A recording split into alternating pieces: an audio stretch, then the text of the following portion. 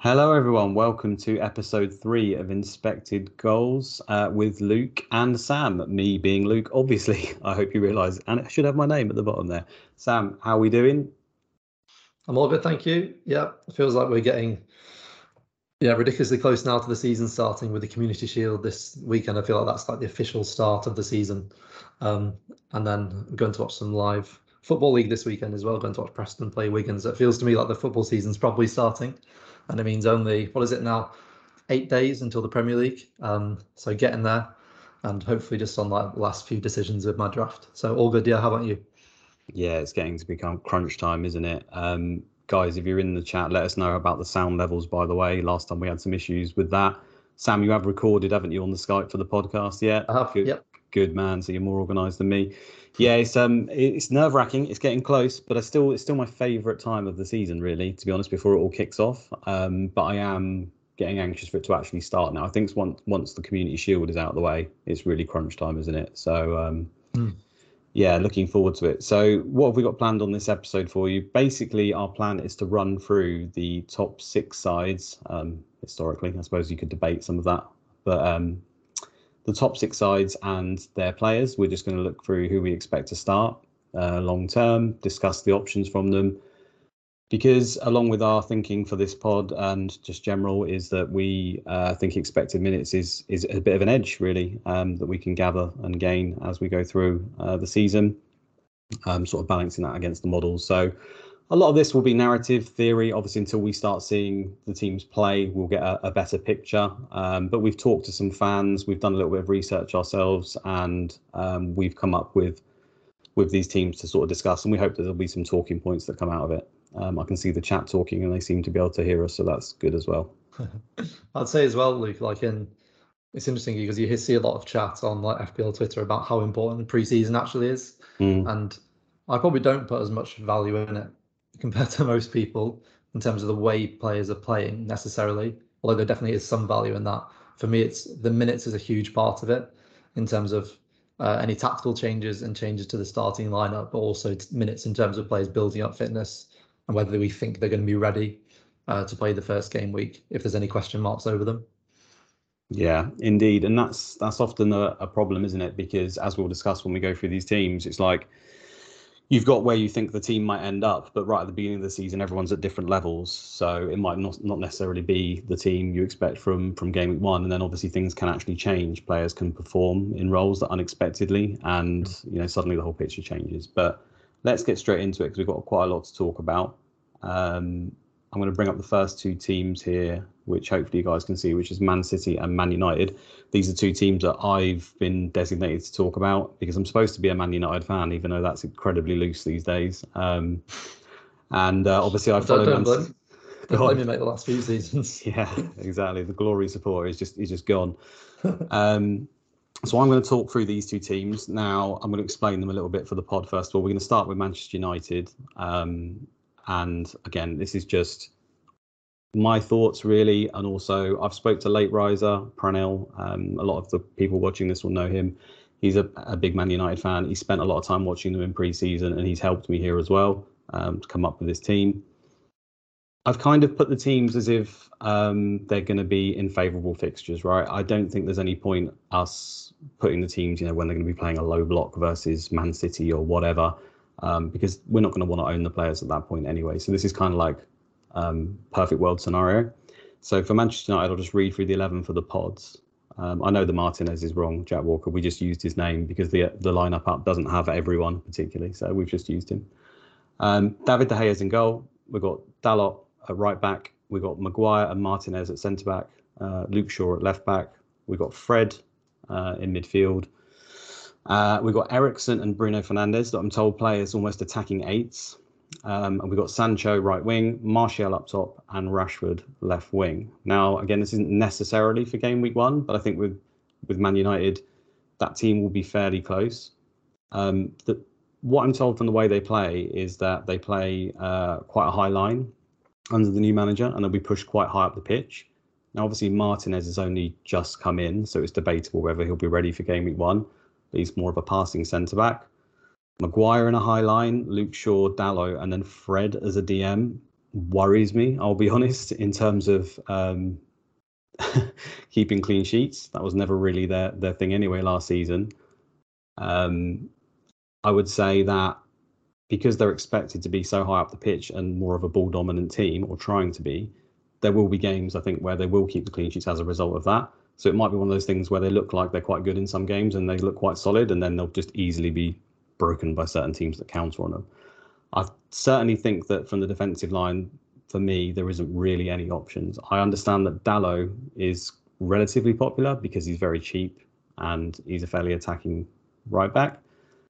His non-penalty XG numbers are terrible when I look, but I've seen him play. He puts in a lot of crosses. Actually went to the home to Brentford game. He was putting in a lot of crosses. If I remember rightly, it's like 0.05 or something ridiculous. In fact, I'm just going to have a quick look to remind myself. 0.08 per 90 non-penalty XG/XA last season for Dalot. So not exactly what you'd want. I do think that Fred at DM is a big problem. I don't think that's his best role. It's a age-old problem for Manchester United. They just haven't had a decent DM for a long time. As a result, I personally think that McTominay or Van der Beek is probably likely to sit in there with Fred, or at least Eriksen hasn't played any minutes in pre-season so far at all, to my knowledge. I haven't seen him on the fantasy football. If you've got a membership to Fantasy Football Scout, by the way, they've got like a complete tracker of all the minutes that people have played in pre-season. Eriksen doesn't appear on there. So I haven't watched them personally, but he's not on there. So whether he'll be ready for game week 1 is debatable. I think against most teams, they might play Van der Beek or McTominay in there. But Eriksen's obviously a very good player. And like Late Riser was saying, it's expected that he probably will play in some of the home sort of favourable games. So that midfield worries me a bit. Fred, Eriksen and Bruno Fernandes. I'm not sure they've got the best legs or defensive capability between them. I don't know what you think about that in terms of just the defensive setup for Man United, but same as you, mate. It worries me. Yeah. It doesn't worry me personally because I'm not a Man United fan, but looking at it like that, I think that's a concern. I think if they don't get De Jong, it's like another season where they're just not signing that player in that position that's absolutely key. Which, yeah, I know that's easier said than done because there's only so many players around who can play to that ability in that position as a ball winner and a defensive midfielder. So it's about getting the right player. But yeah, having Dalot starting at right back, I think I'd be concerned about if I was a United fan. So from an FPL point of view, even though we know Shaw didn't have a great season last season, despite that, we know he is very attacking. There's a reason why he was like something like the second or third highest owned player at the beginning of last season. But I think they're so were last season and potentially will be so poor defensively again. I think it's unlikely that he'll be highly owned throughout the season. But who knows? That can all change. But all we need to know is for now, I don't think any of those defenders are an option personally. But I have seen Dalot in quite a few teams, I guess, because of his price. Yeah. I mean, in past seasons, if Dalot was 4.5, you'd probably think, you bite your hand off. But I think relative to other options, it doesn't particularly entice me. I can understand why you might go there, though. I think one of the fullbacks is likely to tuck in, and it makes more sense for Dalot to be the attacking one and Shaw to tuck in. I also think Malaysia, it's not even 100% sure that Shaw will play, because they've signed this Malaysia guy, and apparently he's quite quick. So I think he would aid with their high line. So that's a debate. In terms of their pre-season minutes, there's no real clear picture there. They've all kind of played fairly even on that front. In fact, Malaysia is just slightly above Shaw, I think, in total. So that one's up for debate for sure. I don't think there's any options there, basically, in defence or midfield outside Dalot, personally. That's the headline for me. I think that they'll be, because of this high line, they will be exposed. I do think it may result in them dominating some teams and scoring some goals. Pranell doesn't seem to think that Bruno Fernandes will be much of an option. Feels will be playing slightly deeper. So that's come from him. And, I think given his price, it makes sense to stay away from him to begin with, even though there's obviously a chance he gets penalties back now, considering Ronaldo might not be playing right because he's the fly in the ointment we haven't even spoke about yet. Yeah, I guess you'll get onto that when you move to the attackers. But this was the headline there, is that today he's returned to Manchester, hasn't he, for training, but he said to the club that they want to release him from his contract. So you'd assume that would mean he has something lined up, but not necessarily. Doesn't Yeah. seem like anyone wants him to play for them for, I guess, financial reasons and for what that does to a team tactically. So it's definitely an interesting one. And I don't think there's any guarantee he leaves at all, is there? It's very, very up in the air. This is it. This is the worry. At the end of the day, if he can't go anywhere and he refuses to play, then that's something that could happen, I suppose. You know, we often see these things and then they talk it round. Who knows? We'd be totally guessing there as to what goes on. So for the moment, I've kind of left him out. For the front three, with Rashford, Martial, and Sancho, my personal preference here is for Sancho. I think that he's, out of all of them, his minutes are just the most secure. We don't really have anyone else who can play the right wing. Like Rashford can go over there, doesn't really work. We know that his numbers from the Bundesliga were very good. We know that last season wasn't particularly good for him. But I think just on unexpected minutes, he is the best option. He's obviously more creative than he scores generally. I was looking on review, and let's see if I can flick over to that quickly. And if we sort by the top 50 midfielders in the game, according to review, over 6 game weeks, so that's the horizon, and I've sorted it by total points. So these should be expected to get the most points of the top of midfielders. Obviously got Salah right at the top. Sancho and Bruno Fernandes do feature. Sancho is sort of 15th, 16th, 17th, something like that. So he is in there. Points per million, suffers a little bit because he's a little bit more expensive. I don't think he is the worst ever option, but I don't think you need to go there straight from the beginning.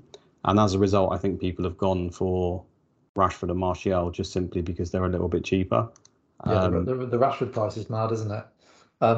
Not in the sense I'm saying he's going to be incredible value, but for a player to drop that much in price over one season is huge. Like I do think he's underpriced. Even though he didn't have the best season last year, but in like seasons gone by, I think it was a season before last. Like he scored plenty of goals. Did he score 15 plus in one of those seasons? And he did. Yeah, 50, I can't remember how the exact total, but over 15 goals. I think it was like 17 or something. He did have penalties in there as well, though. But Okay. Yeah. So we know he's a quality footballer, but it's just this interesting thing that we say that about so many of these Man United players, and they all happen to play in the same team. So there's obviously a common denominator there, which is the club. And whether that was a manager or whether it's the infrastructure of the club or recruitment, if whatever that thing is changes, that potentially changes the whole team and brings the best out of the players. So if the root cause of that changes, whether it's Ronaldo, whether it's a manager, whatever you think, suddenly there are potentially loads of underpriced assets. So that definitely makes it interesting.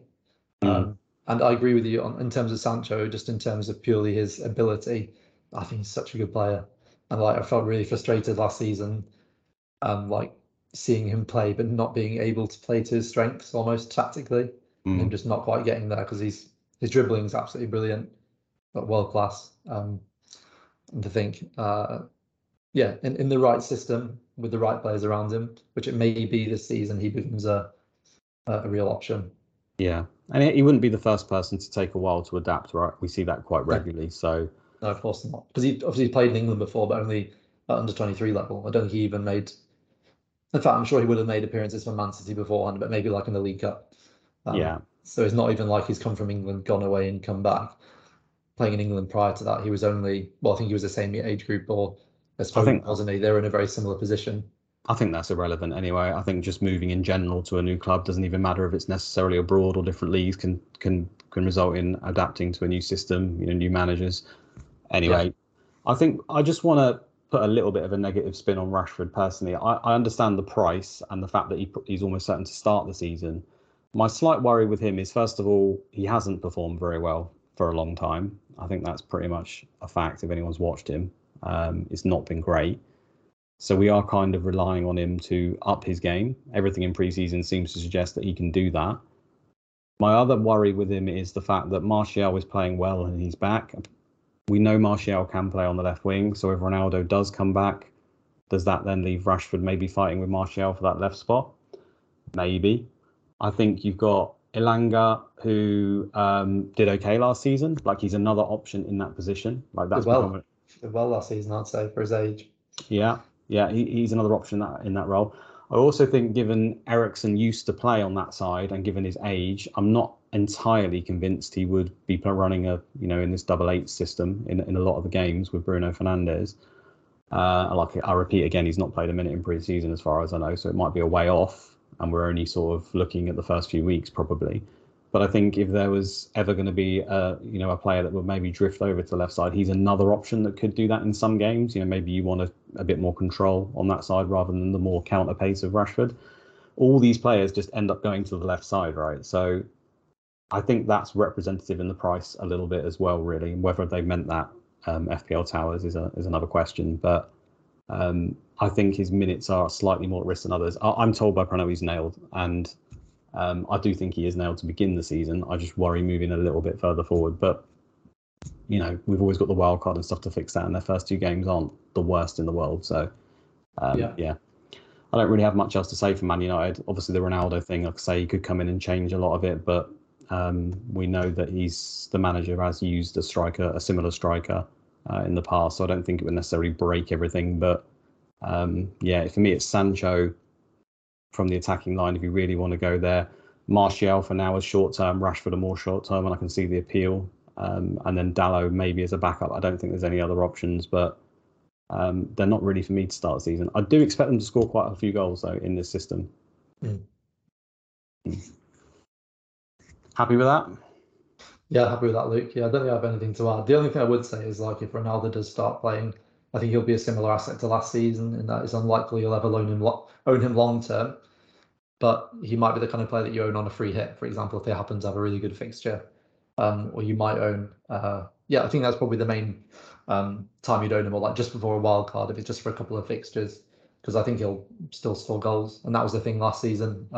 People are very black and white about it, and there seems to be people that like either think Ronaldo had this incredible season and therefore he needs to stay at Man United because he makes them better because of his last minute winners. And there's other people who think, well, despite all those goals, he actually had a really, really bad impact on the team. I think that's true, but also he played well. It's a bad fit. That's the key thing. Ronaldo did what Ronaldo always does, just score lots of goals. But it just didn't fit within the team, and I don't think it would this season either. But absolutely fascinated to see what happens if he stays, like whether Ten Hag would actually even start to rotate him more or bench him. Yeah, really interesting. But yeah, happy to move on to City. I'll let you take the stage here, because this is what people have joined for, a lot of people anyway, and I'll be making notes myself. Yeah, probably. I could talk about Man City all day, and I don't want to do that if I can help it, but invariably I'm going to have to sort of talk a little bit about it.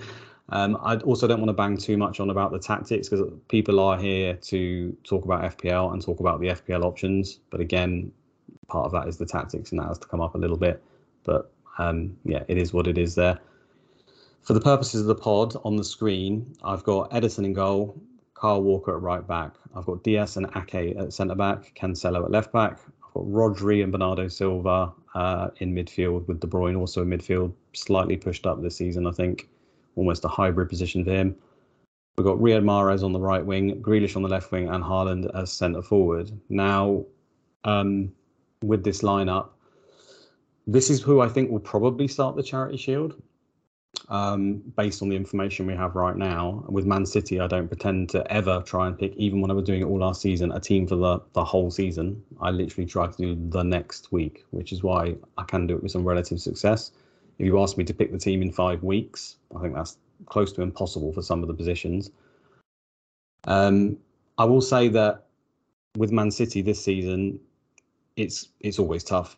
It's extra tough in the sense that the squad has changed quite a bit. We've had some quite significant comings and goings. We all know who those are, so I don't have to list them. The pre-season, they've literally played 2 games. I think we were talking on the very first pod about some teams and how they go abroad, and is it the best preparation for the players? Some of these guys have barely featured at all. We've got injury in the sense of Laporte. We've also got Stones, Gundogan and Foden, who have visa issues as a result of the vaccine. So that's negatively affected it and makes it harder to pick the team. I will start for the reasons why I've picked these guys, though, for the Charity Shield. So Ederson in goal, I don't think really needs explaining. I will say that I think he is a very good option, just simply because his price has come down. We did cover goalkeepers on a previous pod. especially if you're wild carding early. The fixtures are very good. He's secure. It makes sense to me. I think he's a very viable option indeed. With the centre halves, we've got Ake and Diaz to start the season. Now, I think at the moment, that's more to do with the fact that Stones, we don't know what's going on with him because he's not been with the group. So he's been with the under-23s. Also had a slight injury at the back end of last season. So I don't think he'll start, but he's obviously a factor. He's been immaculate whenever he's played for Man City. Diaz is in there. He's also being managed as a result of an injury, but he did play the last game versus Bayern. So I think he starts and he is probably first choice. So I do like Diaz as a pick overall. I just think that Stones is coming a little bit closer to him. So it's maybe a slight worry there. I don't think his minutes are as secure. We did see this last season where Diaz did drop in the odd game, which surprised people because the previous season he was like an ever-present. He did drop on occasion in certain games. Ake, I can't see how he doesn't start. The guy's just been a revelation really in the last 6 months. I don't know if people realise, but he's come on leaps and bounds. He's been really, really good. It's more to do with the fact that Laporte is injured and Ake's left-footed, and obviously the Stones thing I just mentioned. He's also had, in the limited pre-season, we've had a lot of the minutes. So I would expect Ake will start the season. What's his price, Luke, Ake? He's 5 million. So it's just really interesting, isn't it? Because I've not seen him in any drafts. Yeah, you've mentioned that.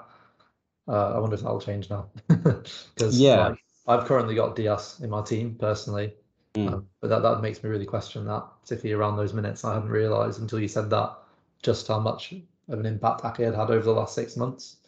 And yeah, obviously combine that with Stones and Laporte not being ready potentially. Yeah, that's really interesting. Yeah, I think he is potentially viable to start the season with, and with Pep.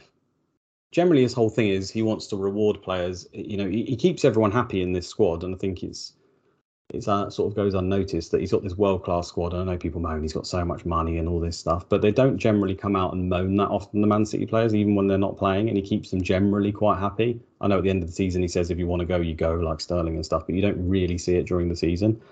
And part of that is because he sort of said, at the end of the day, if you do well in training and you play well when I play you, then you're going to get your chances. Now, Ake's, out of anyone in the squad, has probably taken that chance more than anyone. I'm not going to kid you and say that, if Laporte was fit, that he wouldn't come straight in for Ake. But the longer that injury goes on, and depending on how Ake performs, there is a chance he could stay in longer than people realise.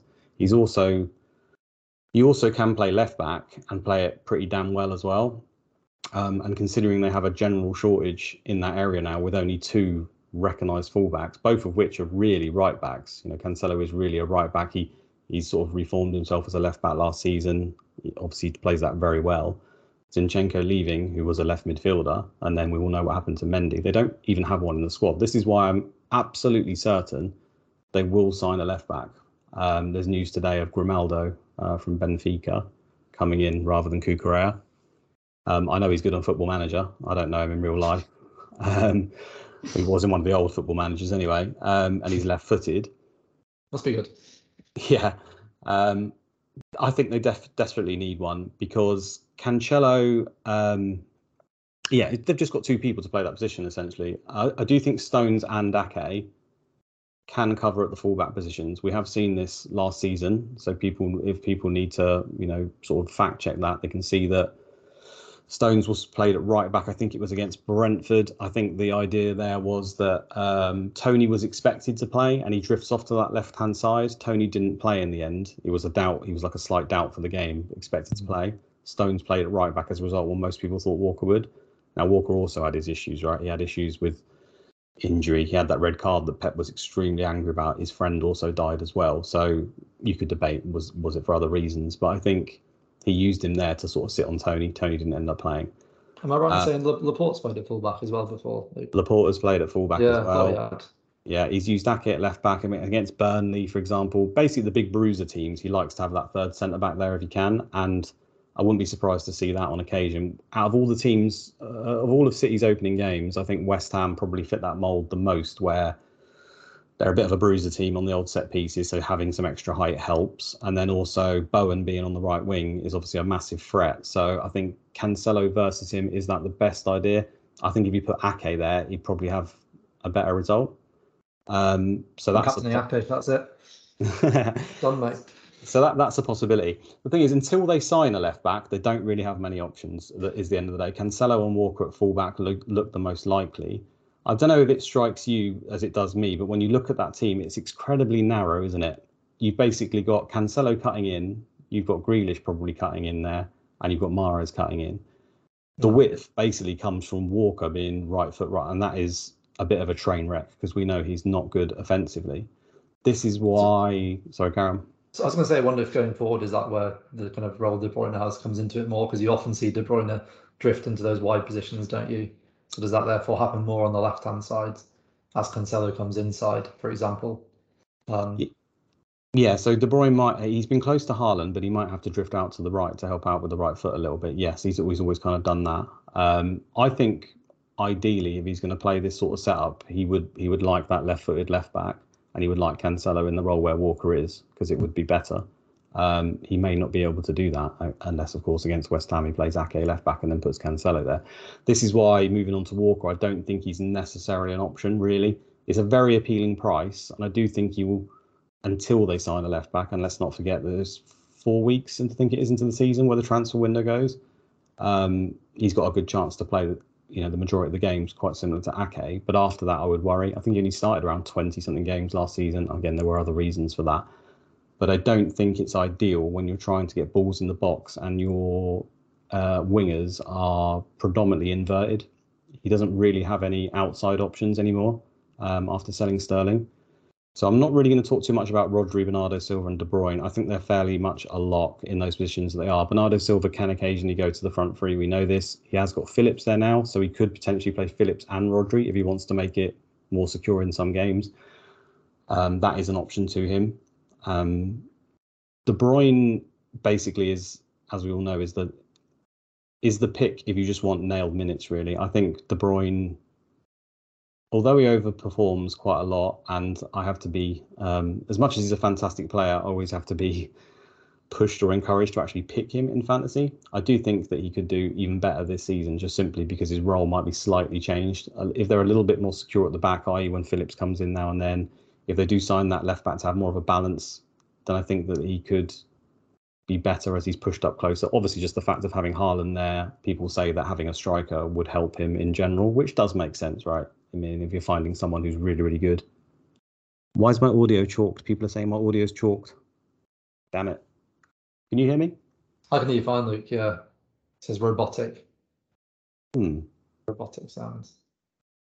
That's not good. Let me try and sort that somehow. Yeah, while you sort that, I guess people are waiting for you to chat about Foden, I think.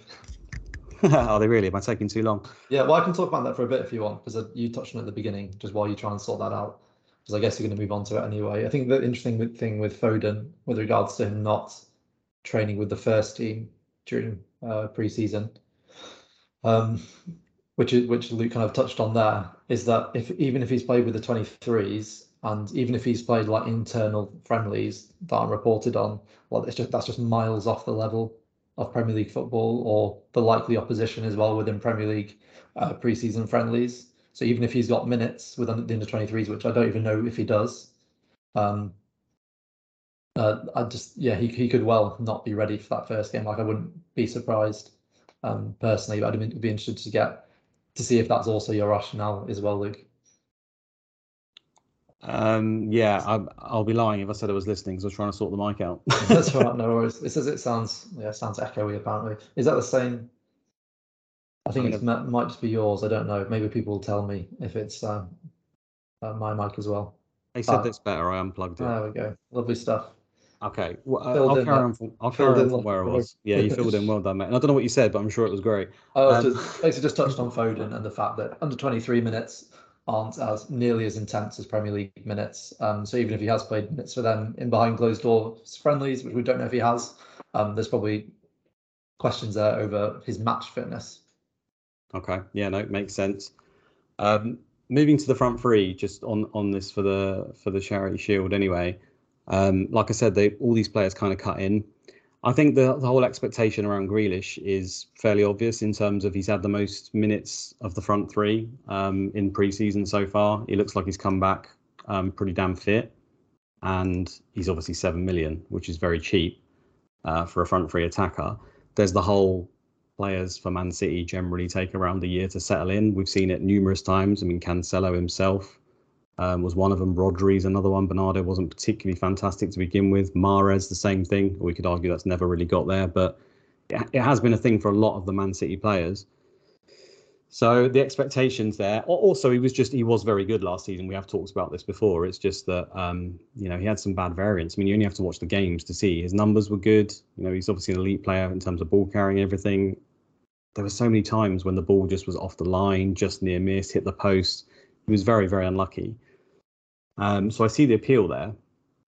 The worry really with Grealish is the fact that I don't doubt for a second, like you said, with Foden, that when Foden is available, that Foden comes into this team and plays the majority of games like he did last season.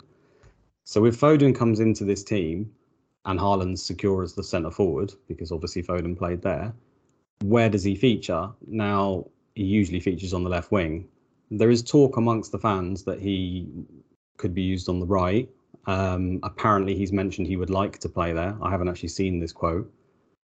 And it's not like he hasn't played there ever, but it's like a very, very small percentage of his minutes. I think from memory, he came on. He was surprisingly benched versus Atletico in either the quarters or the semis or whatever as the Champions League. He came on, changed the game instantly from right wing, played a lovely ball, set up a goal, was great. Personally, I think combine that with the fact that Mahrez usually doesn't last long in Pep's team in the Premier League, just because his pressing's not quite up to it. Then I like to think that maybe Foden will come in for Mahrez.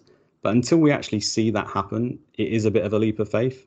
The more obvious solution right now, when they don't have a left back, would be that he plays on the left wing there, because then he would have that width to put balls into the box for Haaland, and Cancelo would operate as an inverted fullback. That does make more sense. However, I cannot see Grealish not starting the season, given how well he started and the fact that he's played the majority of minutes. So it's like a catch-22 situation. I think Foden will be on the bench to begin with, but I think he will work his way in. And we have to kind of hope, if you're going for Grealish, that is for Mahrez, I think. It is a leap of faith at the end of the day.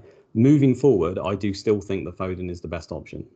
If you want an attacking midfielder from them outside De Bruyne, and if you're looking to spend the money, obviously it's him. Otherwise, I think Foden, his non-penalty expected involvement per 90 was actually above De Bruyne again. I really, really like him. So yeah, it is more of a leap of faith with Grealish at this moment in time. How do you feel about it? Because I've had him in my drafts in now, and I've seen him for a few people. Are you willing to take the plunge on Grealish? Because I think it is appealing for the first few weeks, given their fixtures and the fact that you think he's probably going to play. He's not currently in my draft, but yeah, I'm definitely tempted by it. And he would be the one I'd go for, not just because of what you've said there, but from a budget point of view as well. He's that little bit cheaper. And yeah, everything you've said there about him being unlucky last season, particularly in terms of expected assists, like in the Premier League, I think his assists were about half of his expected assists. Maybe it was like 3 and 6 or something like that. But that was even higher if you looked within competitions outside of the Premier League as well. And it's not like expected goals where you can then put that down to, well, maybe he was finishing poorly or he's a poor finisher. That's bad luck. It's a goalkeeper, or it's the player he passes the ball to making the mistake. So I think we can definitely expect him to have a good season. Pep likes a dribbler on the wing. He likes someone who draws players, and it's not necessarily that they then take a player on and cross the ball every time. It's that they draw players towards them, win a free kick, or they then play the ball out and it creates spaces. So I think that's why, one of the main reasons Pep likes Grealish, personally, based on previous teams he's managed as well. But also he just creates chances, doesn't he? So I think he's a very good pick. Not currently in my draft, but I'll be, I think, rethinking Diaz based on what you've said about the defence as well. Yeah, I don't want to put people off too much there. I think Diaz is all right to begin with, and he could just stay in. It's just the fact that Stones is not too far away, and Diaz is being managed. Pep has said that he is being managed after that injury slightly, and he's only played, I think, a half so far. I was going to check that. And also, he like something I've noticed that Pep does is that he sometimes gets a centre back pairing. Maybe one of the defenders is out injured, so he sticks with two. If they do well, he just keeps playing them. So there's been periods I don't know if it's last season or the season before, where there's just been like Laporte and Stones for quite a few games in a row. And then one of them will drop out and Diaz comes in, for example, and it goes well, and then they keep them for a few games in a row. So like if that goes well in the first game of the season, like I don't know, would you be surprised if that is the lineup for the Community Shield in the first couple of games? Would you be surprised if that goes well to just see that be the common centre-back pairing? No, not at all. Exactly what I said. If they're performing well, then there's nothing to say they won't stay in. Like I say, I'll repeat that I think Diaz and Laporte is the preferred one, but there's nothing to say that can't change. And it's happened. If you only have to go back and look at Man City's centre-back pairings over a number of seasons now, how even the very main men like Laporte can suddenly disappear and then come back, and anything. It does happen quite regularly. That's why I like Cancelo. I mean, at the end of the day, he plays. I think you're paying that extra money for the security as well, which wasn't always the case for him. He plays on both fullback positions and he plays inside and outside. So he just gives Pep every tactical option available for every game. And that's what Pep's all about, right? So I think he is worth paying the extra for personally. I haven't even touched on some of the others. Like Alvarez is probably I think Alvarez is the only player in the team who can play on the right side and is right-footed. Now, this whole inside-outside thing, obviously the players can, like Grealish, for example, the goal that he set up for Haaland, he's playing on the left, he is right-footed, but he cut the ball back with his left foot for Haaland and he scored. It's not like these players are terrible and can't use their opposite foot. So he may have to, again, make do with what he's got in that sort of situation. But it's just that the instinct is always to cut in for those players, right? And he would prefer that inside-outside. So I think signing that left-back is imperative.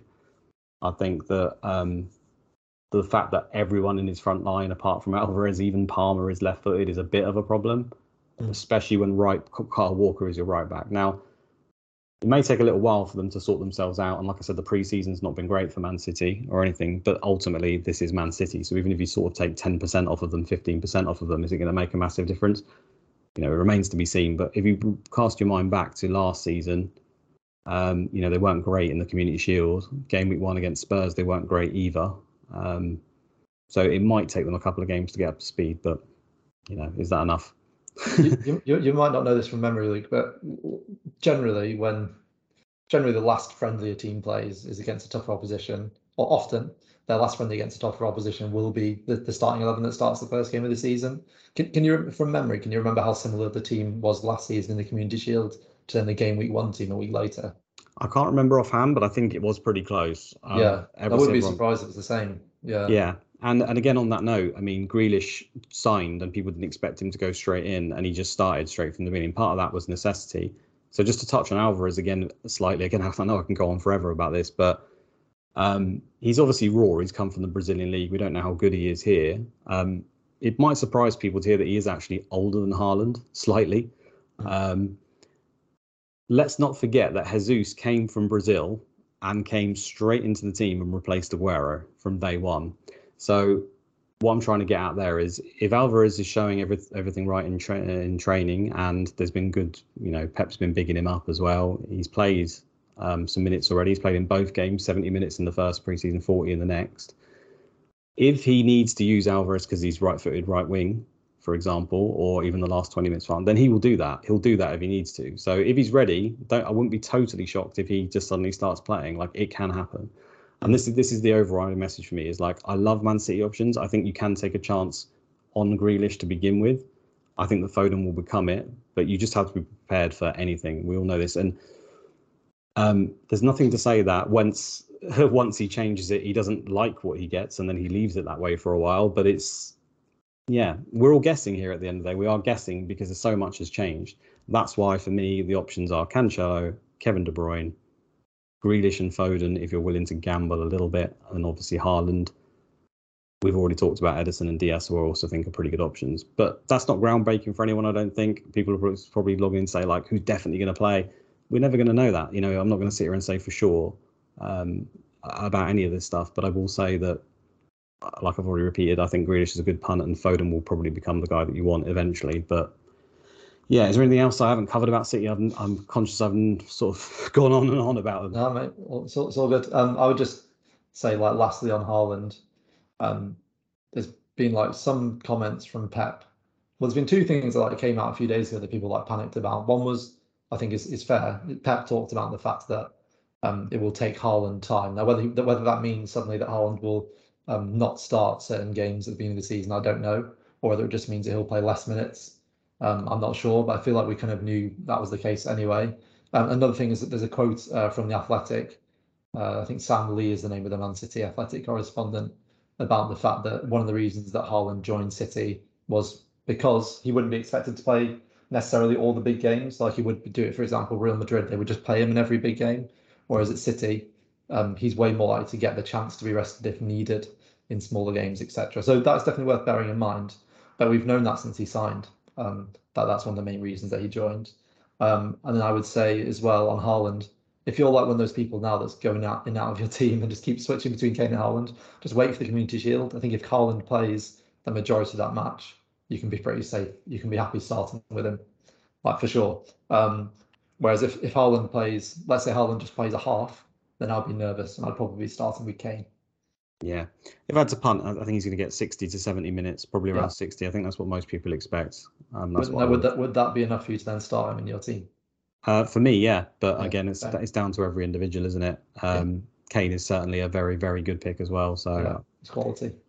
Absolutely. Someone said in the chat there, how does it look without Haaland? Well, obviously Alvarez is there. Depends quite how ready he is. I know I just picked him up, but we're not sure. But otherwise, it will be Foden, and that's the beauty of Foden that I didn't really mention, is he can obviously play all three of those positions. So I think Foden needs to play the last 20 minutes up front in the false nine, then he will do. Ake will play there, I've heard.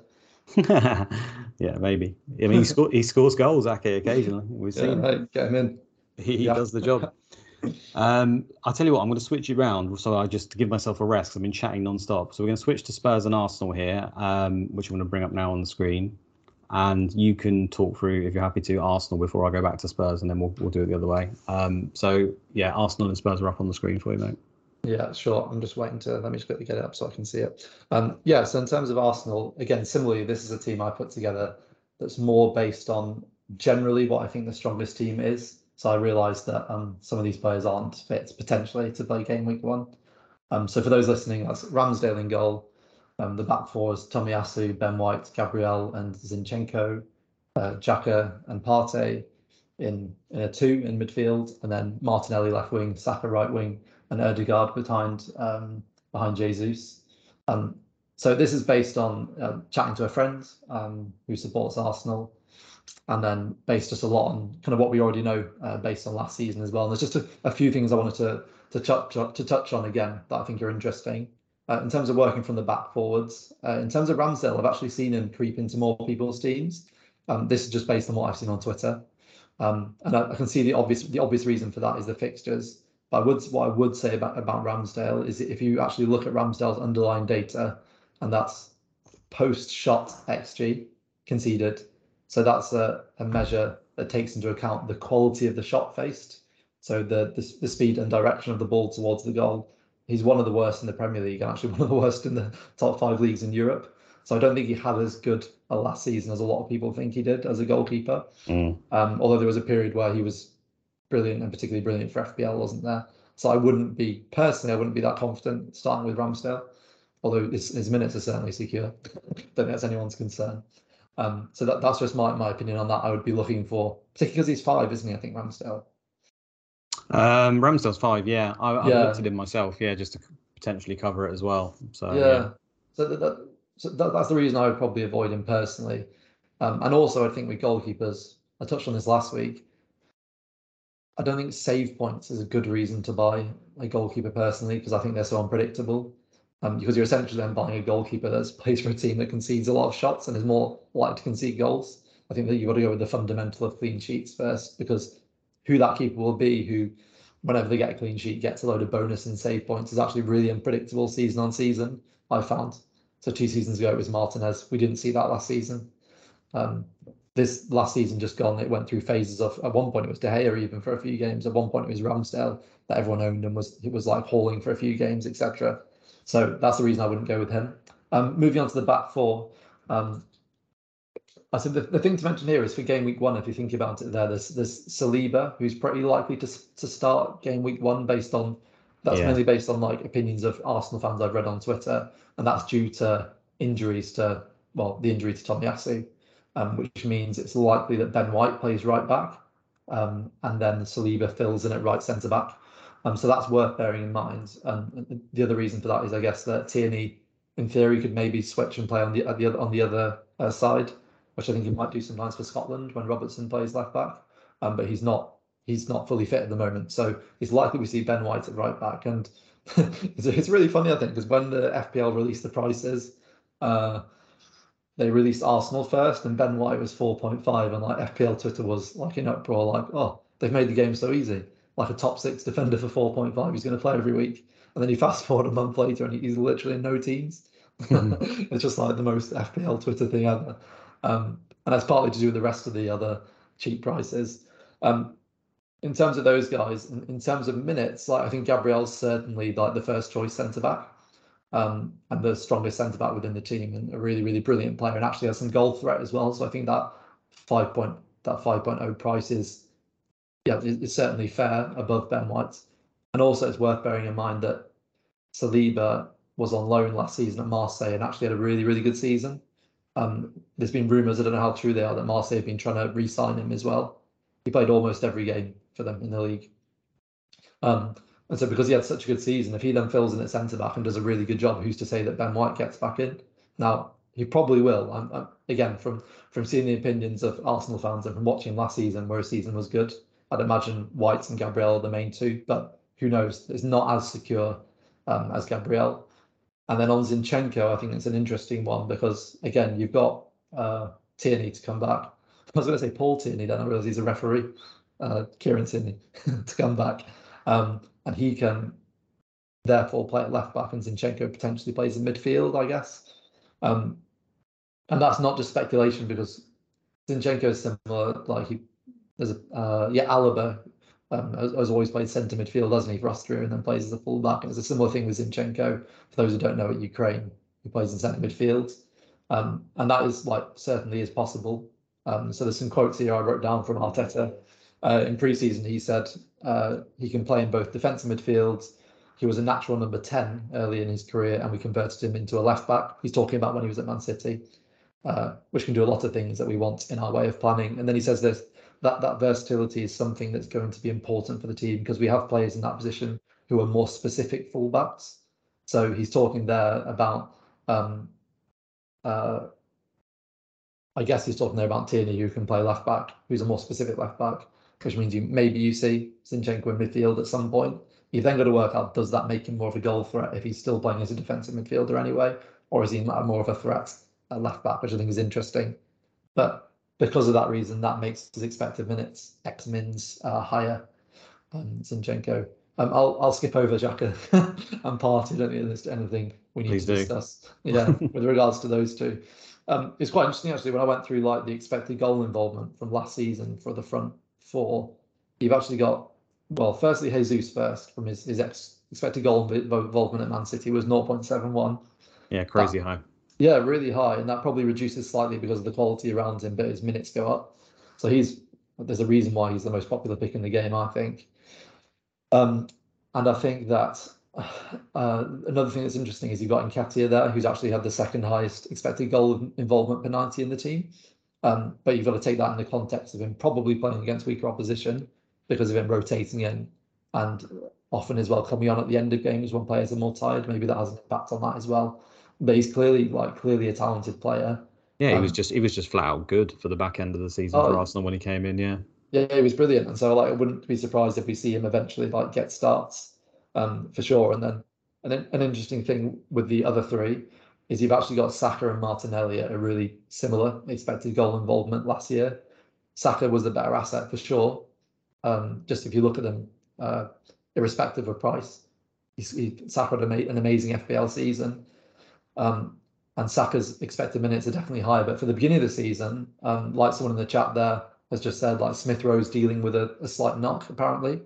So that makes Martinelli's chances of starting really high. And we know anyway from last season, there was a period where Smith Rowe would come off the bench and score, and Martinelli just always started the next game. So I think we can be quite certain that he's first choice. So I think that's interesting. Ødegaard, I don't particularly like him as a pick, Luke. I don't know if you have a particular opinion on that. It just doesn't. Is this lack of shots? Well, there's lack of XG. I think he does shoot a fair amount from outside the box, I guess. Yeah. But it's hard to justify him when you've got Martinelli there, I think. No, he's a nice player, and it's a decent price. So I'll never say never, but his numbers just don't bowl me over. I mean, they're not bad. It's 0.38 per 90, which is decent. It's not bad at all.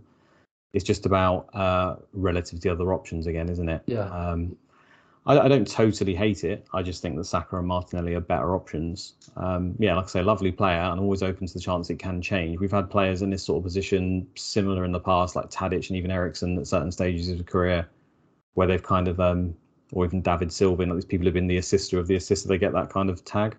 I think he's kind of a little bit in that vein, but the numbers, like I say, the price and the numbers are actually okay. So I am open to it. I just prefer other options. Yeah. The thing that strikes me there about the team more than anything is, especially if Saliba starts centre half, which I think he will, and Ben White goes to right back at the beginning of the season, obviously that could stay that way. It's just that how comfortable nearly everyone is on the ball in that team now. I think he's worked it really well. Zinchenko, we know he's incredibly comfortable. Gabriel's always been comfortable on the ball. We know Ben White, that's part of his thing. Saliba is apparently, I can't say I've seen him myself, but apparently very good on the ball. Xhaka is, he's a playmaker. He is decent on the ball. Partey's decent on the ball. Odegaard, obviously. Saka looks after it. Maybe say Martinelli, he's probably the outlier there, but that's not really his game. And I'd say Jesus, being at Man City, compared to most other forwards, though, he's not terrible on the ball either. He'd certainly be better than most, the other striker options they would have on the ball. So I think, people call him sort of Man City light with Arteta there. I think he's getting closer and closer to that. I think that I think they're going to be really good, to be honest. I just can't see how that team is. It looks really good. The weak areas to me are clearly just the Xhaka and Partey. If they lose one of those, it starts to be a bit of a worry. But then you just mentioned maybe Zinchenko comes in. If Tierney's fit at left back, you could argue that's not a dramatic loss. In fact, you could argue that might even be better. So, yeah, it's looking good, isn't it? Well, then obviously they've got the backup in the likes of Pepe, Vieira, and Smith Rowe and Nketiah all across the front positions there. I know they're in Europe as well. But that's going to be needed as a result. So I think it's looking really good for them. Yeah, and that was another player I wrote down, Pepe. Like his expected goal involvement is really high, but he just plays, either in Europe or like League Cup games, or comes off the bench. Like quality of opposition is a part there, isn't it, as well? Yeah. He played 700 minutes last season. That's it in the league. So I don't think anyone's considering him anyway. So I'm not doing him a favour by telling them not to.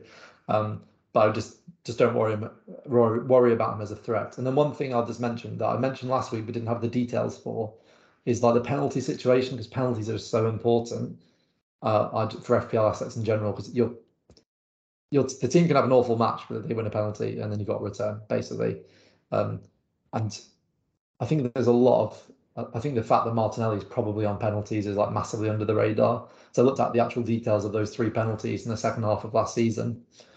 Which is basically after the 3 penalties after Aubameyang left, I believe, or when he wasn't on the pitch to take them. So the first one, Saka took, but Martinelli wasn't on the pitch for it. The second one, Saka took, but Martinelli came on in the 92nd minute, and then Arteta specifically said in his press conference that he thought Gabriel was going to take it. And then we saw on the last day of the season at 0-0 in the first half with both players on the pitch in the most important game of the season, if Norwich had happened to get an upset against Spurs, that Martinelli took it. So I think Martinelli's on penalties. That would be my guess. And we know Jesus' record isn't great with penalties as well, I believe. No. For me, so I think that's I think that's like really under the radar. Sorry, mate, I interrupted you there. No, it was me. I often do that. Sorry. It's I'm with you. I think Martinelli, with the information we've got right now, we have to assume Martinelli's on it. I just think Jesus, big signing, Man City, the big I am, there's a chance that he just says, look, I'm on it. And I don't know. I mean, does this even matter? Is this narrative? They're both from Brazil. He's the more senior. Do you know what I mean? Is it one of those, let me have it, mate? At the end of the day, the manager's going to decide, right? I think. So, it's a bit of speculation there. I don't think Saka's penalties were particularly good when he took them, lad. I know there's probably a little bit of a hangover there from the World Cup as well, right? Because he missed. But, I don't know. That's a detail we will find out. But I would bet that Martinelli's probably on them. There's also the factor that I bet you the first time they get a penalty, Martinelli's been subbed, and then we don't get the answer. That's usually what happens in these situations, right? And someone else takes them. Should we move on? Yeah, absolutely, mate. Okay. let's go. Hello, Rubber Ducky, quack, quack. That's going to sound really weird on the pod, isn't it? He is in the chat if you are confused. Right, let's your room. Yeah, exactly. Let's move on to Spurs. I'll try to be quick because we're going on quite a bit. But on the screen, we've got Hugo Lloris in goal. We've got Romero, Dyer, and Lenglet at the back. We've got Bissouma and Højbjerg in the centre midfield. Doherty and Perisic as wing backs. And then Kulusevski, Kane, and Son as the front three. Spurs are quite tricky, I think, certainly in the wing-back area. We know that. I think that back three in general is fairly secure. I would say that Lenglet, I don't even know how to say it properly. Lenglet, he was at Barcelona, French international. Longley. Sorry, Longley. Okay. He's not 100%, I would say. I think he's a left-sided centre-back. I think he has been brought in to challenge for that position and probably make it his own. I think Ben Davies may start the season there, but he's also had quite limited minutes. In fact, Davinson Sanchez has had the most minutes out of all the options there. He's not really a left-sided centre-back. He plays on the right. I wouldn't be surprised if Davinson Sanchez actually starts there, and then because of that, and then they move to this. But I don't think really any of those are particular options. I do think Romero and Dyer, you could look at them because they're secure and Spurs' defence is good and it's a fairly cheap price. Just the temptation is always to spend that little bit more for a wing-back.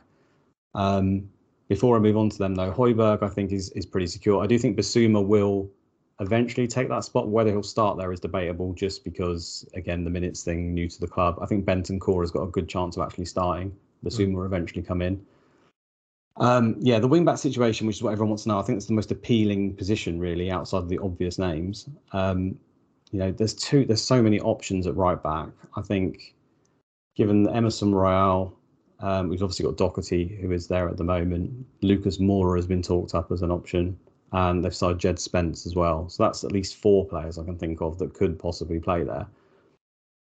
For me, it makes sense to play Doherty. I think it's a bit of a leap, but he's played well when he started for them, when Conte's been there anyway.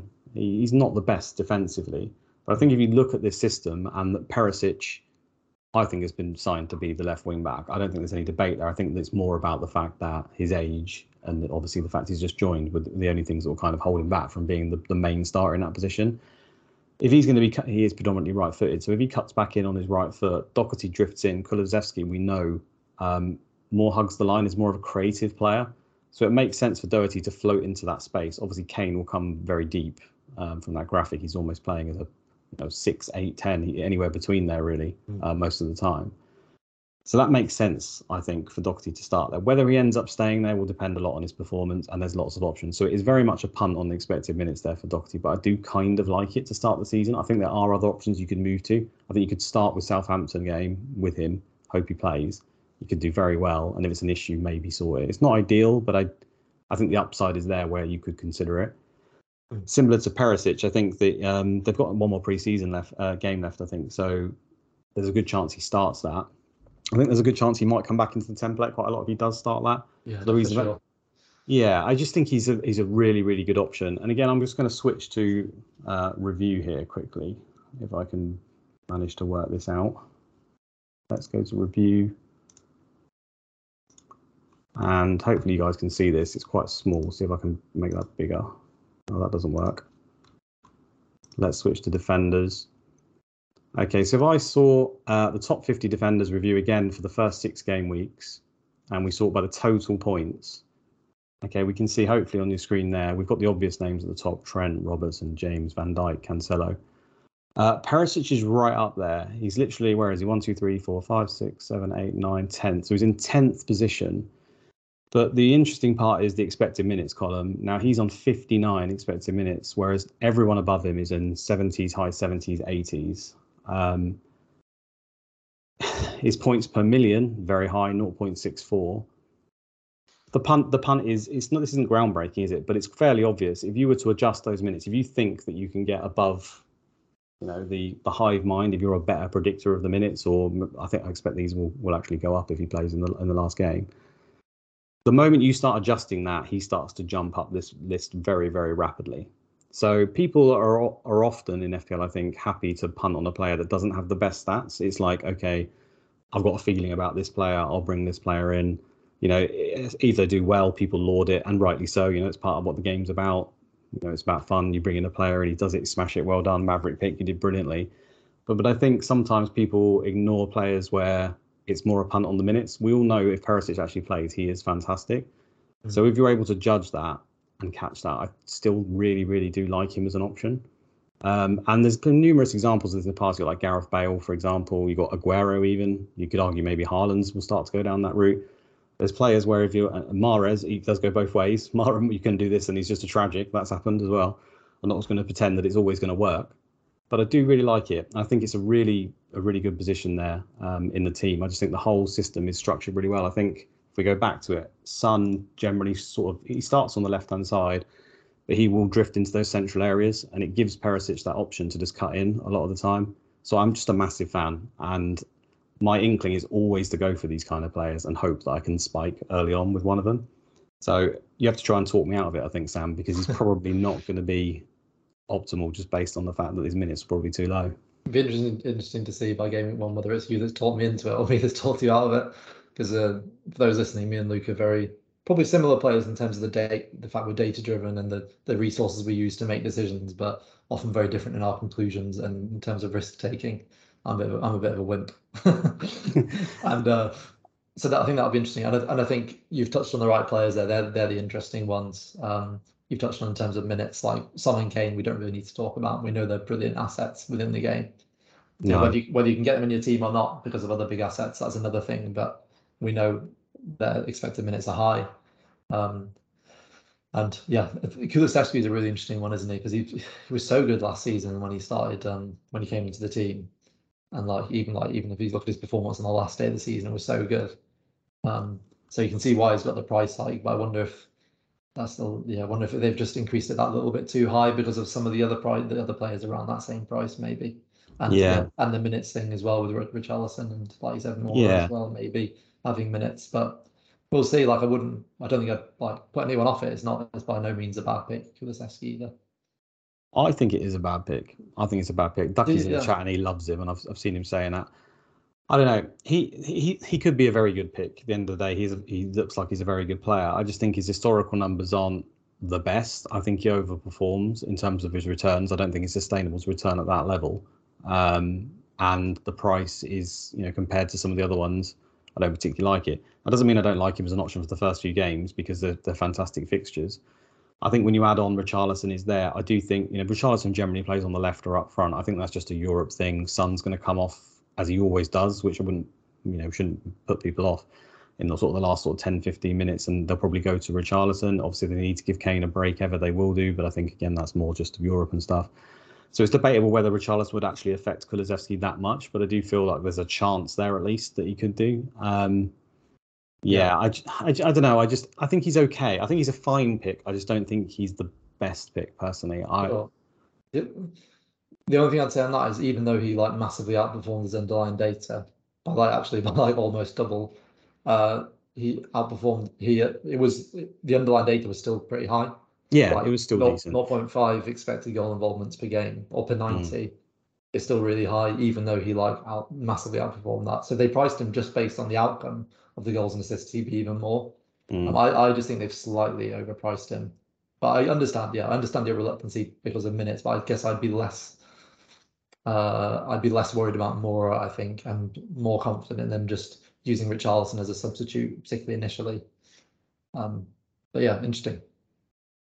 Yeah, absolutely, and Conte's a factor here. I appreciate he has made some players with not the best stats in the past perform. I'm just more a person that generally believes that they'll regress to the mean overall, and I think that's probably what's going to happen. Having said that, like I said right at the start, the games are very good. He looks like he's going to be starting the season. I don't have any issue with anyone picking him to begin with. I'm talking long term. I don't think he's the best option at that price bracket. Yeah, that's all I'd say. I don't really want to discuss Son and Kane. I love Son as a pick, and we've been through it a little bit. I think at that price, he becomes difficult, and that's all I'm going to say about it, really. We've gone through this before, haven't we? It's very hard to make a team with Salah, Son, Haaland. I understand why he's in people's teams, but I just think... I'm going to say this, right? So Son's overperformance, we know that he does that. We know that some players have got this historically. We know players like Messi have done this in the past. So we know it is a thing that can happen and continue. In my mind, I'm always of the opinion that eventually that won't carry on. Am I right in thinking that? I genuinely don't know. I think that when you put his price up, and the chances, is there a chance he gets better than he is in terms of his overperformance? His numbers could go up in general, fine, I accept that. But surely, if anything, it's more likely to regress than it is to carry on. Or am I just way off there because he's always overperformed, so we can take that as the standard and it won't drop? I genuinely don't know. I would think you've got to compare it relative to how much he normally overperforms. So it's not true that he'll, like, every player will, although it will generally happen for all players. It's not true that every single player will eventually regress to their XG, because some players are just world-class finishers, and Son is one of the best finishers in world football. But I would still say that last season, particularly the last 10 games, he outperformed that XG to an extent that was unsustainable. Like, it was insane, to be honest. So he'll probably still outscore his XG, like he always does. It just won't be to that same ridiculous extent that it was for 10 games. So yeah, it's not true that all players will eventually regress to that mean, because some players are better finishers, and Son's definitely one of those players. But yeah, the extent to which he did that, so we'll see it regress relative to the end of last season, I would expect. Yeah, and again, that's not. I love Son, and I think you couldn't ask for a better game, really. Southampton, especially, we know that they can play a high line. So if they continue along that vein, Tottenham are one of the teams that you would say are primed to take advantage of that situation. And he is. People are saying in the chat there he is basically the striker in the system. Absolutely, he's the striker in the system. Really, he is without a doubt, and he's a very good option. It's just comparative when you look at the other players, like for example Salah, basically, we want to go Haaland. I think it becomes very hard to fit him in, and it becomes hard because of fixtures as well, doesn't it? As well, like City and Liverpool's fixtures are better than Spurs. So I think if you switch them, say Spurs had Arsenal fixtures, suddenly it'd be really, really interesting. I think comparing Son to like Salah, if Liverpool had like the second worst fixtures in the league and had like Chelsea first game, Man City fourth game, for example, I think then it becomes interesting. But because it's comparing him to Salah, De Bruyne, Haaland, wherever you're going, but also on top of that, you've got the ability of the player, but also the better fixtures. I think that's when it becomes really tricky. But in general, even if they were the same price, I prefer Kane. I know how good Son was last season, but I just plays slightly more minutes, and I like the fact that Kane's on penalties. Yeah, I mean, you love your penalties, don't you? But I'm fully aware that there might be some bias in my thinking because he's not in my team. So we start to make reasons and justifications as to why he's not in your team, right? It's not like that for me. I appreciate that is there. I love Son. I think he's a very, very good option. It's just you can't have them all, is basically the expression. So I'm resigned myself to looking at his points once again from afar and being upset nearly every single time he scores. But it is what it is. I think that's that done to death, really, for Spurs. Should we move on? We've got Chelsea and Liverpool left to go. Liverpool, go on. Just put anyone at ease. We're not going through all 20 teams in the Premier League. We're not going to be here until tomorrow morning. I can't remember if we mentioned at the beginning, but we're going through the top 6 teams. They are the top 6 teams. That's where they finished last season. So people can laugh about Man United, but ultimately they did finish 6th. Yeah, so suck on that, Man United haters. Let's go through Liverpool then, mate. These 2 teams are yours, so I'm going to kick back now and just relax and listen to you. I think at least in Liverpool's case, it's a little bit easier, isn't it? Probably a few spots up for debate. Yeah, I think there's just a few spots up for debate here, and it was very easy to put together like their best, or like again generally their best 11. And I live in Liverpool, so I could chat to a few people about this one who watch them more regularly than I do. Don't need to discuss Alisson. I don't think we need to discuss Trent either. We know that he's like how ridiculous he is in terms of his goal involvement, let alone the fact he gets clean sheets on top of that, and the fact he's only 8, is he? Just own him. Robertson, we know, is going to be playing regularly at left back. Now, there's a couple of Liverpool fans I spoke to that think that this season Tsimikas will probably get more minutes, and that's just because ultimately he's getting older and becoming a better player. And maybe over time, just Klopp starts to trust him a bit more. But I don't think that's something at all to be worrying about at the beginning of the season if you're going there. But maybe that'd be more of a factor towards the back end of the season than it was this season, where we maybe saw him dropped or saw him play Tsimikas maybe 2 times, maybe 3 times over Robertson. Like maybe that will be slightly more. Van Dijk, I think, is just as nailed as players come in the team. And the reason for that is he's probably the best centre back in the world. And it's interesting, just who will play with them. I think like Matip, in my opinion, is pretty nailed, but they do have a few other players who can play there. And Konate is an interesting one because last season we saw Konate play in the cups. I think like all the cups, but not in the finals is the interesting thing. So as soon as they got to the finals, so within the Champions League final and also the which ones was it? Was it the League Cup or the FA Cup final? One of those as well. He then suddenly dropped in for Matip. So I think that's interesting as well. That he's definitely like he trusts Konate, but he didn't play in the League Cup final or the Champions League final, although he got them, even though he got them there. Yeah, I think there's a chance they switch, but from what we know at the moment, you have to put Matip there, I think, right? Yeah, he definitely. I think that's definitely first choice. But Konate is a very good player. But Matip's such a funny one because I know a lot of the models actually really like him, and particularly relative to his value. But he's always a tricky one to justify because it's pretty likely that you'll have a like two Liverpool midfielders and a defender, or you'll have Robertson and Trent. So yeah, I think Matip is preferred not only in the league but also in those big cup finals, which gives you even more confidence in him. So he's nailed. It's just having him like relative to the other players you'll have in your team from Liverpool and what that takes away from it, basically. So that's all I'd say there as well. And then in terms of midfield, I don't think any of them are FPL options. They're the three I put there that are maybe likely to play on Saturday, I think. Fabinho, Thiago, and Jordan Henderson. And yeah, I don't think there's anything to touch on there. We know that Salah is nailed on the right wing. I don't think there's anything to indicate he's going to play centrally again, like we've seen in some previous seasons. Just because there's no one else that is regularly going to play on his level on the right wing at all.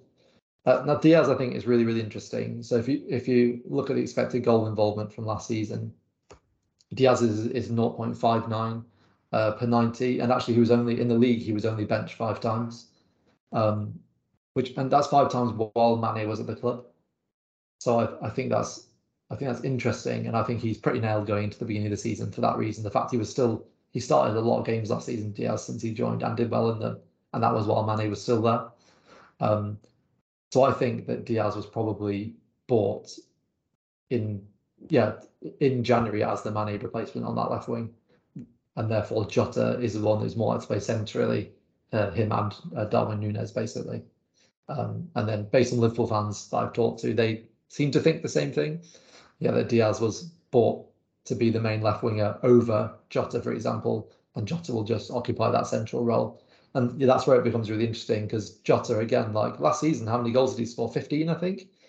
Yeah, Jota's amazing when he's on the pitch. Yeah, it's unbelievable. So his expected goal involvement is not far off Salah's per 90. They're both Salah's 0.89 last season, Jota's 0.82. It's the key thing is minutes, and I think when he's fit, it's going to be really interesting. It's just something I can't call, but it's really interesting to see whether it's him or Núñez that plays there. I guess it'll depend on Núñez's opening games, how well he does. I just don't know the answer to that. I don't want to just No, I think Firmino might even start the season. To be honest, I think one of those two. I do think that Jota's, just because they've signed Núñez, is more likely to feature on the left because they don't. I mean, Carvalho could play there, but I think he's still quite young and raw. So I think we might see Jota come on the left. I just think Diaz is definitely first choice on the left. That's all I'd say.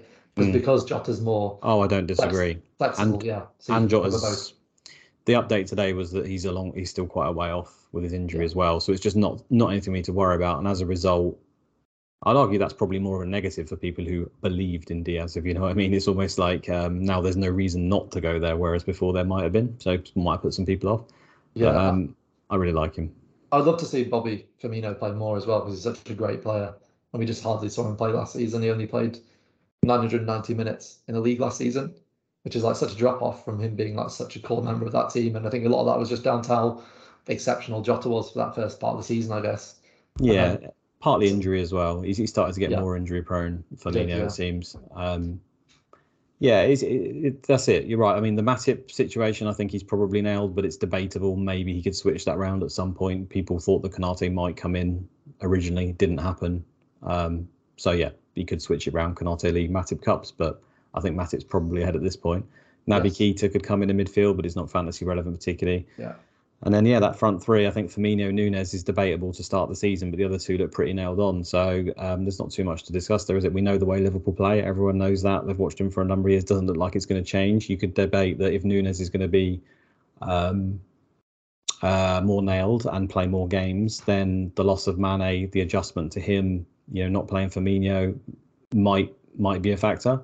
I just can't see it being enough of a factor yet to worry about it at all. It's something that maybe after 8, 9, 10 games, if he's played all of them and the numbers are totally different to what they were, then maybe we start to worry. But I can't see that yet, so it's not something I'll concern myself with. Yeah, the last thing I'd say is ultimately they've lost one attacker and they've signed 3 since January. Sorry, 2 since January. So they've got an increase in the number of attackers in the team. So I wonder if in previous seasons, and not last season, but we've actually seen them play a 4-2-3-1, which means you can play 4 attackers within the same system. And 2 seasons ago, that was Firmino actually playing behind Salah, or no, behind the striker, whoever it was at the time. I think it might have been even Salah playing centrally. I can't remember. But that allowed them to play Jota and Mane, from what I remember. And I think, yeah, maybe we'll see that later in the season. Who knows? Just speculation, because there's a lot of options in that area. Yeah, could be. Absolutely. Should we move on to Chelsea? Let's do it. So they're arguably harder than City most of the time, but maybe it's a little bit clearer this season. Maybe. Tuchel Tombola. Okay, I found this one quite tricky. I spoke to a guy who Luke recommended I chat through Twitter called he's called Phantom Mantle on Twitter. Gary, big Chelsea fan and good at predicting their teams. So he was really helpful. So I wanted to give him a quick shout out. Again, from back to front. Sorry for those listening: Mendy, Koulibaly, Thiago Silva, Chalobah. At right wing back, James and Chilwell, Kovacic and Kante in the middle, Mount, Havertz and Sterling up front. And again, this is a team in general that we probably think is at the moment their strongest starting 11. In terms of what's interesting, that one thing initially is Thiago Silva because of his age and his ability to play multiple minutes. I think Chalobah actually had a really good season, considering he was like his first consistent exposure to first team as well last season. And despite the signing of Koulibaly, because they've lost Rudiger and Christensen, I think we'll see them sign another defender. I just think they have to. They're certainly trying. Yeah, because they've tried to get Koundé, haven't they? From what I've read, it seems like he's maybe going to go to Barca now. I'm not sure if that's gone through. But they definitely have to have the centre-backs. It just feels to me like an absolute necessity as well. There's also Sarr, who can play at centre-back. But it feels to me if like an injury-prone Thiago Silva gets injured, suddenly it's not optimal. Azpilicueta's still there as well, who can potentially fill in. You might get James at right centre-back as well. At some times, but I don't think that's going to happen regularly based on what we've seen in pre-season as well. I don't know. I think really, are you worried about that? I am. I'd be lying if I wasn't. I just don't think Chubala. He's not completely trusted. He had some very good games when he first came in, and then he kind of fell out of favour. And then you've got Azpilicueta apparently wants to leave, who obviously would be the person who we saw last season occasionally would, well, obviously play the centre-back role, but sometimes play the right wing-back role to put James in the centre-half because he didn't even fully trust him there, I don't think. Sure. So it's dicey. I do really think they need someone in. I still might be willing to he's currently in my team still, James, to risk him. I say risk. But it's a worry. I would love to see them sign a centre-back just to secure my feelings there that he won't end up playing that centre-back role. The other option is if Azpilicueta does want to leave, who's he going to end up playing right wing-back? There are players in the team he could play there, but I don't think any of them are a great fit either. So it's tricky. So from an FPL point of view, like the best thing is they sign a centre-back or two, and Azpilicueta leaves because there's no potential rotation at right wing-back and no threat to James. So that's like the ideal, I guess. I think they will. It's based the fact that I think James, I'm probably more confident than most that he plays most of his games at right wing back is because I just think they will sign a centre back, maybe even 2. I was talking to another Chelsea fan yesterday who was saying they need 2 really, like not even. They don't. It's not even that they just need 1. They need to get 2. And sorry, someone's just said in the chat there, Nick, that Koundé has actually signed for Barca now. That's official. Is it? Okay. Yeah, that's a blow then. Yeah. Well, they got him for Fofana today as well, apparently. I think that would be a great fit. I think he's a very good player. So that, for example, would really help ease my fears. But you already touched on it. If Silva gets injured, which can happen, and Koulibaly could get injured, anyone could get injured, they're suddenly quite light, aren't they? Yeah, definitely. This is why I think they've talked about the back four, which he has tried in pre-season as well, and that just didn't work against Arsenal. It doesn't mean he won't carry on and try, but at the end of the day, if you start running out of centre backs, he might be forced into it. Yeah. That was the only other thing I was going to mention regarding the formation was the fact they tried that against Arsenal. Seemingly, I've only seen the scoreline. I've not watched the highlights, but it's seemingly an absolute disaster based on what I've read about the match as well. In terms of the midfield too, again, not FPL relevant, but some people would probably put Gallagher in there instead of Kante based on just some pre-season minutes. Maybe for some games he'll play there. But the thing I would say about that is Gallagher in pre-season has been playing very deep. So if you're thinking that Gallagher might eventually become an option, it seems likely that if he does play, it will actually be as one of those two. And so the Gallagher that would be playing at Chelsea would be completely different to the Gallagher at Crystal Palace. Who was playing really advanced, or like as a number 10, basically, wasn't he? Yeah, he was at times. I think Gallagher will end up getting decent minutes simply because everyone else in a centre midfield seems to be so injury prone. I don't think he'll start off at first choice because the manager said he kind of has to learn the role. I think how can you? Kovacic is pretty much nailed, isn't he? He's just like he's their best. He's the best player there, and Kante, he's obviously world class when he's bang at it. It's just the injuries and stuff. So I would have thought that's the primary two. Yeah.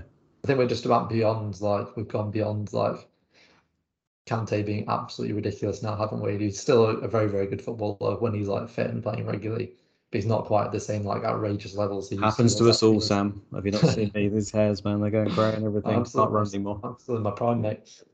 Yeah, no, fair enough.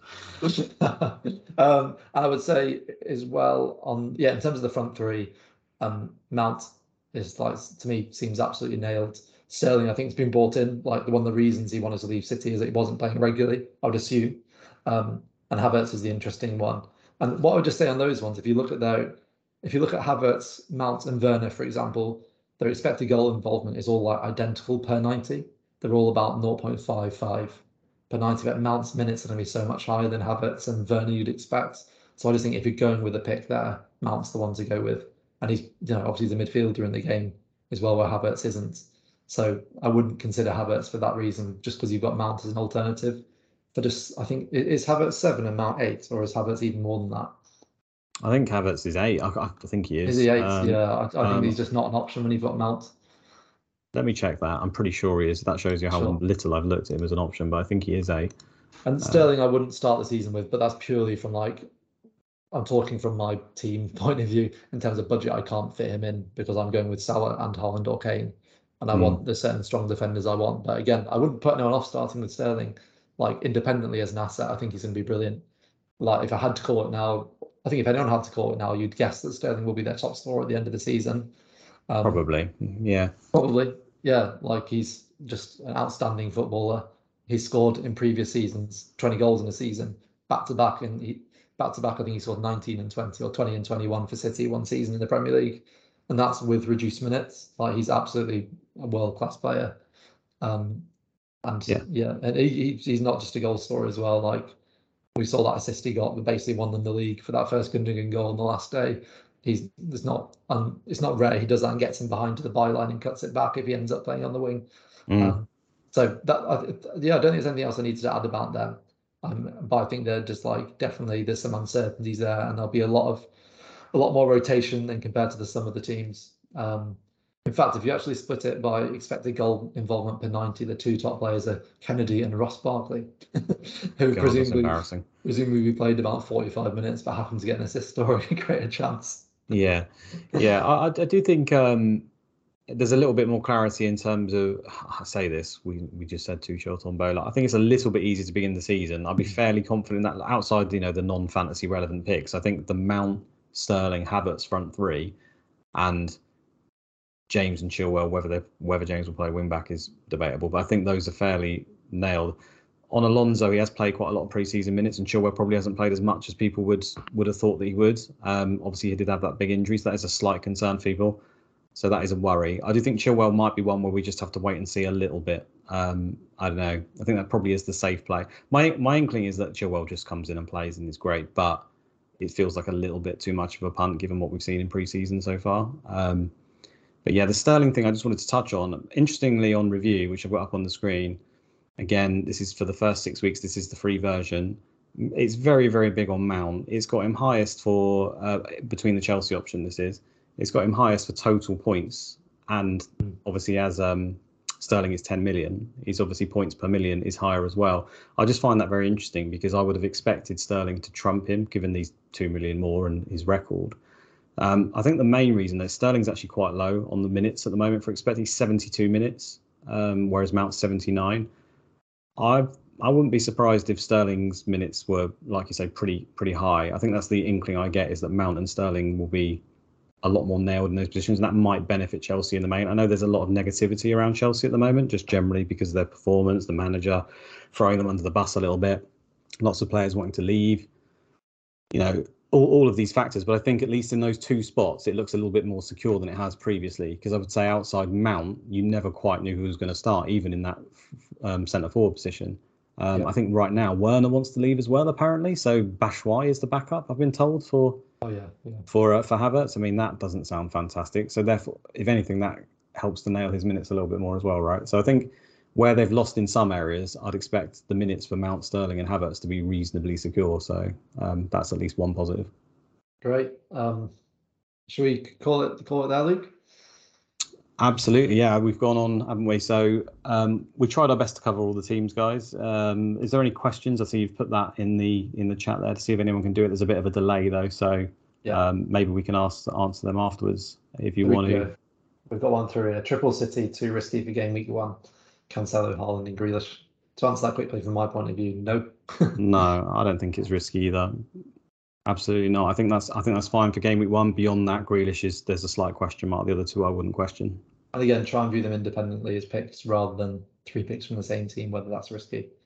And we've finished just in time for 9:30. So if any of you are listening now and don't know, FPL Black Box is about to go live as well at 9:30. So do go over and join those guys.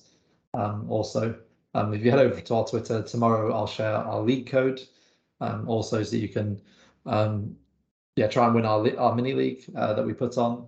And then also hopefully from next week, hopefully the full massive data model will be out for FPL review, so we can focus on that as well. And we'll be it'll be live on YouTube at 8 again on Thursday, but it will be a premiere then, so we're having to pre-record next week as well. And please go over and follow us on Twitter, subscribe to us on YouTube or on the podcast app you're using as well. And thanks so much for listening. We really appreciate it. It's been crazy the amount of listens and stuff we've had on YouTube and on the podcast. So really appreciate it. Thanks.